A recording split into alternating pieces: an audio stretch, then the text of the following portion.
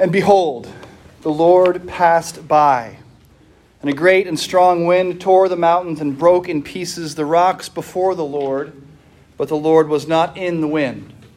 And after the wind, an earthquake, but the Lord was not in the earthquake. And after the earthquake, a fire, but the Lord was not in the fire. And after the fire, the sound of a low whisper. And when Elijah heard it, he wrapped his face in his cloak and went out and stood at the entrance of the cave. Please pray with me. Dear God in heaven, we ask you to be here with us this morning, and we trust that you have kept your promise and are here. Let us hear from you this morning. May my words be your words, and all of our thoughts your thoughts.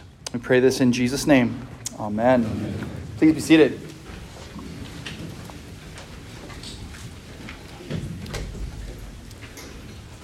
You know that scene in the movie when a character is faced with a moral quandary and an angel appears on one shoulder and offers advice, and a devil appears on the other shoulder and offers conflicting advice? I love that scene. It almost always works for me. It's almost always funny. I especially like it when the actor who's playing the main character is also playing the angel and the devil and is just like dressed up like a little angel or dressed up like a little devil. For some reason, the instance of this that pops into my head is from a movie called The Emperor's New Groove. And it proceeds just like you'd expect. The character has a choice to make. The devil and the angel pop up, one on each shoulder, make their arguments, and the devil wins. And this is a particularly astute observation, I think, because the devil always wins, right? If your devil and your angel, the advisors on your shoulders, are just dressed up little versions of you, then the devil's argument is going to win every time. And as I recall in The Emperor's New Groove, the devil's argument is so convincing that the angel, in fact, goes over to the other shoulder and joins him. Now, this image of an angel and a devil on your shoulders has been rattling around in my head recently. I think for a weird reason. I was watching a YouTube video about how to tell whether that voice you're hearing in your heart is the Holy Spirit. Everything's on YouTube. Now, assuming that you're not in a movie where an angel and a devil are actually visible to you, how can you tell who's the one talking? If it's the little angel or the little devil, the Holy Spirit or the evil one. How, in other words, can you recognize the voice of God? And that's what this morning's sermon is going to be about, how to recognize the voice of God. And I'm going to talk about that using this familiar story from 1 Kings chapter 19, Elijah on the mountaintop. But first, I want to go back one chapter for some context. So Israel, the nation, has once again, as they so often did, ignored both the law they've been given and the prophets sent to remind them of it. And they've slipped back into idolatry, worshiping the false gods of the surrounding nations. In this particular case, they're worshiping a god named Baal, very popular in the region at the time, and God, displeased with the people's unfaithfulness, has sent a drought to judge them. And it has been a drought for the last 3 years. And now into this drought comes the prophet Elijah, who feels like he is the only one in the whole country still being faithful to God. And what Elijah does just before the story we have before us in our reading this morning is both fascinating and awesome. Because he challenges the prophets of Baal, all 450 of them. I told you, this is a very popular god. Elijah challenges them to a contest. 450 faithful prophets of Baal, one faithful prophet of Yahweh. There's going to be a contest. And if you've heard any of the stories of Israel's history during this time, you've probably heard this one. The king, the people, and the prophets of Baal gather at Mount Carmel for this little challenge. It hasn't rained in forever. Remember, a 3-year drought. And so Elijah suggests that each group, the prophets of Baal on one side and him on the other, build an altar Prepare a sacrifice and see whose God can light it on fire. Should be easy, right? Everything is dry as a bone. So the prophets of Baal build their altar, lay their sacrifice out on it, and pray to their God. They sing and dance around, they beg and plead. Nothing happens. And Elijah is a great trash talker here. He tells them to pray louder because perhaps their God is in the bathroom. This is literally in the Bible. You should look this up. But no luck. Their God is powerless and, as we know, non-existent. But then it's Elijah's turn. But before he asks Yahweh to send fire, he has the altar soaked in water 3 times. And only then, once everything is drenched and fire seems absolutely impossible, Elijah turns to God and asks him to prove himself. And immediately fire falls from heaven and everything is consumed. The water, the stone, the sacrifice, the altar, everything is gone in a flash, in an instant. And the result could not be more obvious. Israel sees that Yahweh is the only real God. They fall on their faces and shout, "The Lord, He is God. The Lord, He is God." And then a rainstorm comes, signaling the end of the drought and the good news that God's promises are still reliable. He will still care for and redeem His people. So that's the background. 1 Kings 18 ends with Elijah and this great victory. In 1 Kings 19, though, Elijah's life has quickly taken a turn for the worse. Queen Jezebel is not happy that he has not only embarrassed all of her prophets, but he's actually put them to death. And so she vows to kill him just like he killed them.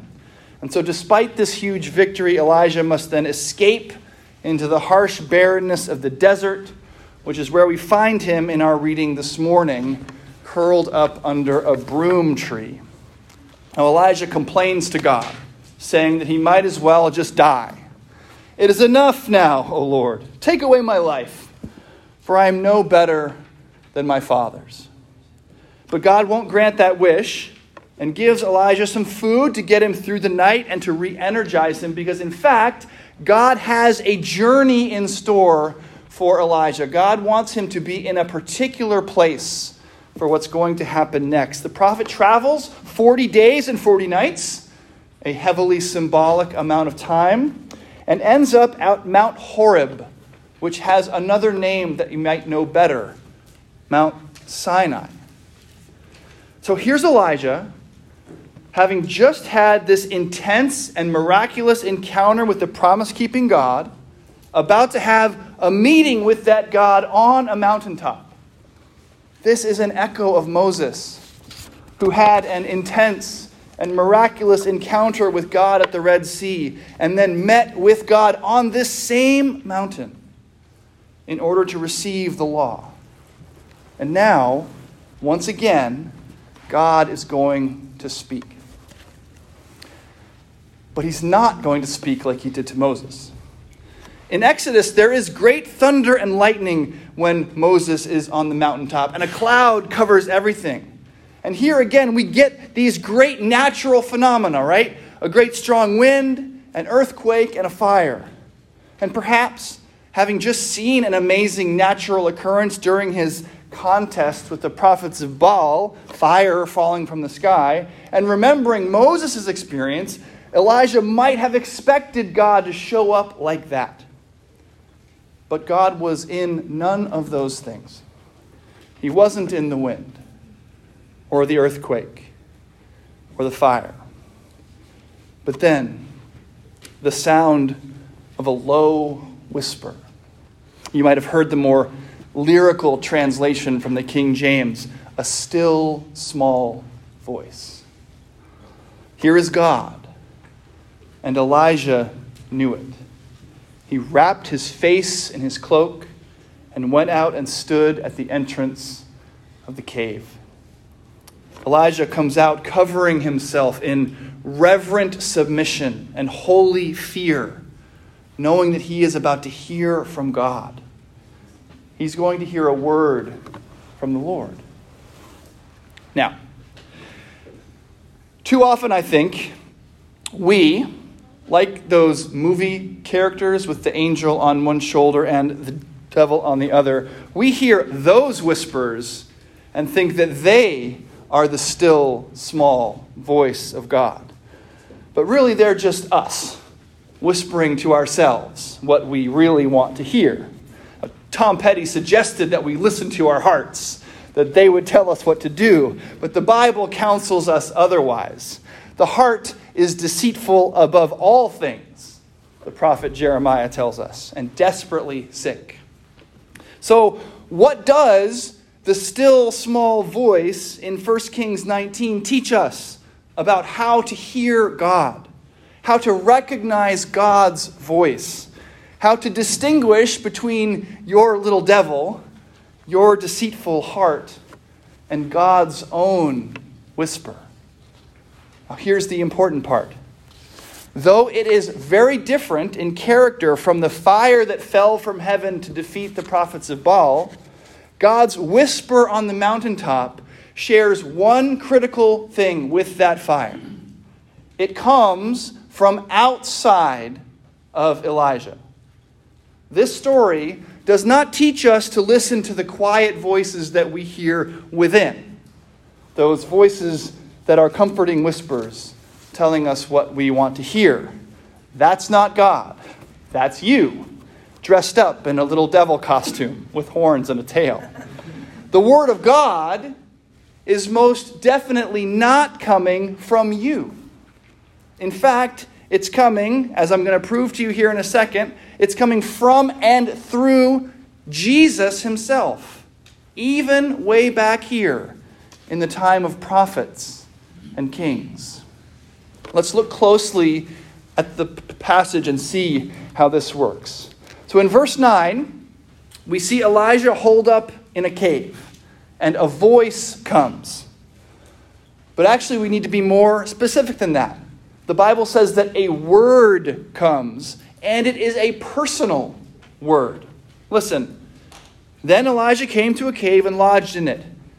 And behold, the word of the Lord came to him, and he said to him, "What are you doing here, Elijah?" So remember that. The word of the Lord here is a person, and he personally comes to Elijah and speaks to him. And then we get those amazing natural phenomena followed by the still small voice in verse 13. And when Elijah hears that, he wraps his face in his cloak and goes out and stands at the entrance to the cave. And then behold, there came a voice to him and said, "What are you doing here, Elijah?" And notice this. This is, I think, very cool.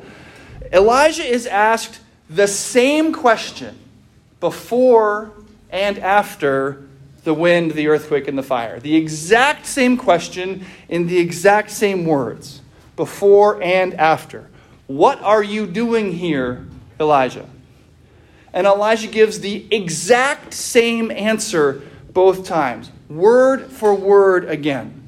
"I have been very jealous for the Lord, the God of hosts.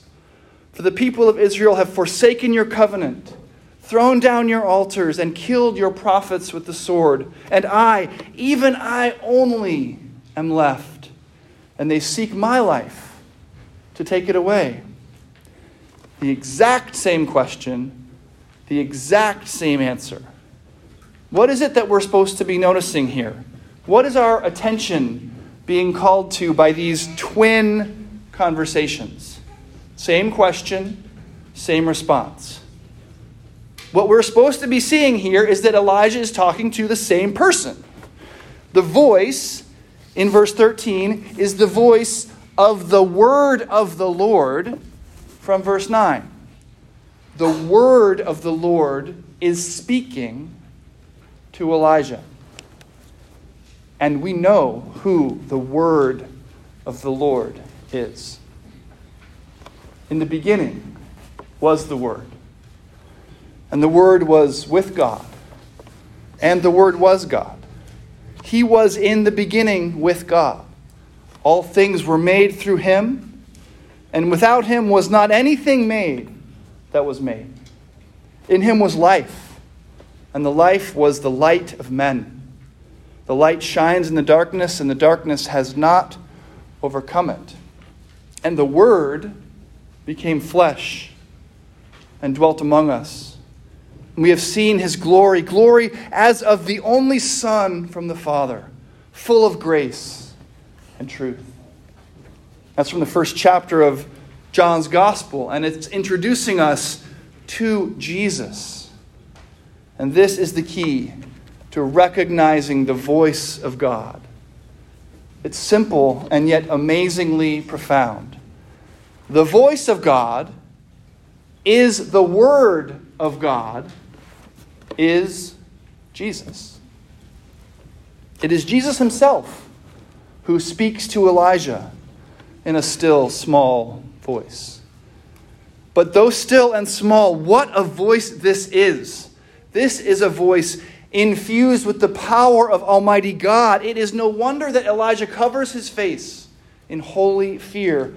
This is the voice, the Word, through which all things were made. This is the Word that spoke the law to Moses and then revealed God's glory to Elijah on the same mountain. This is the Word of God, which leads to the destruction of sinners, like the 450 prophets of Baal. But this is also the Word that is made flesh, opening up the way of salvation for sinners who come to believe.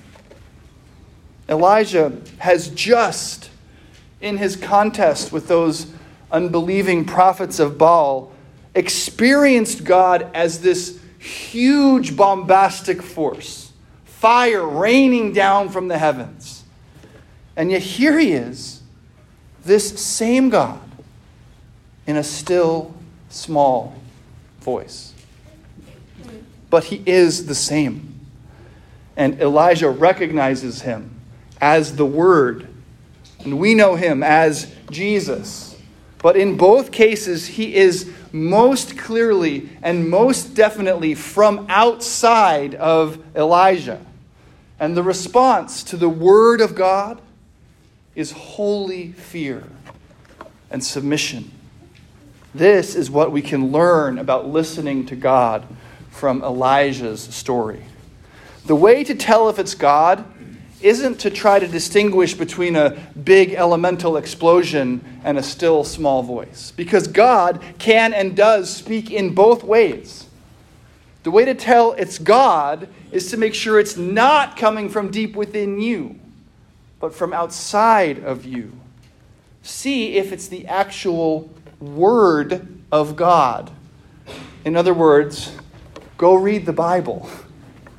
Back in John chapter 1, after the evangelist makes sure we know that Jesus is the Word of God, who was with God from the beginning, and who is God, and who always has been, he tells us that this Jesus, this Word, is how we can know God.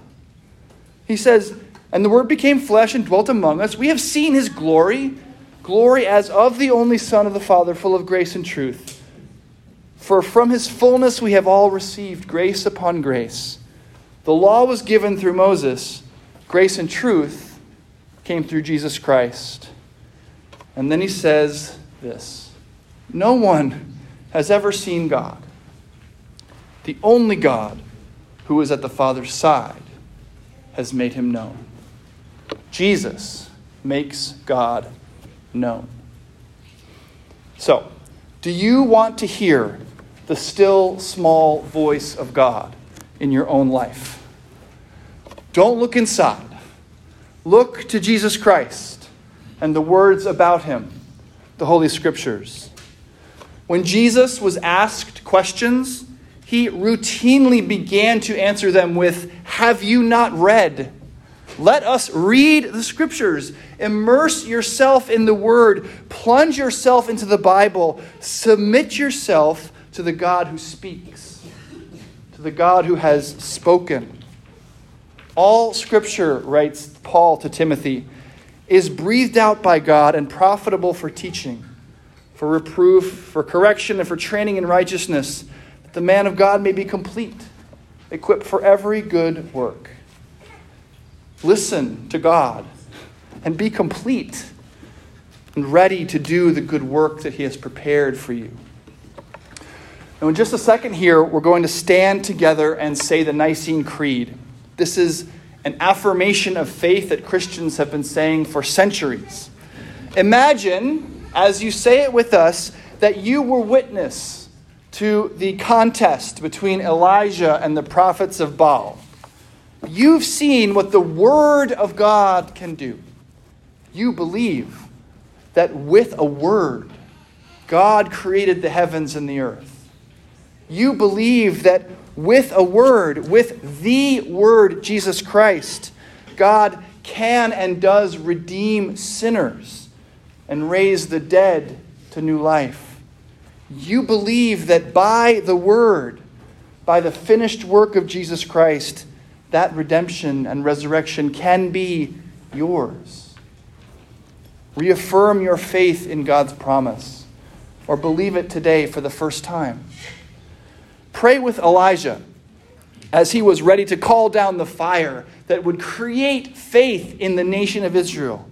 O Lord, he prayed, God of Abraham, Isaac, and Israel, let it be known this day that you are God in Israel, and that I am your servant, and that I have done all these things at your word.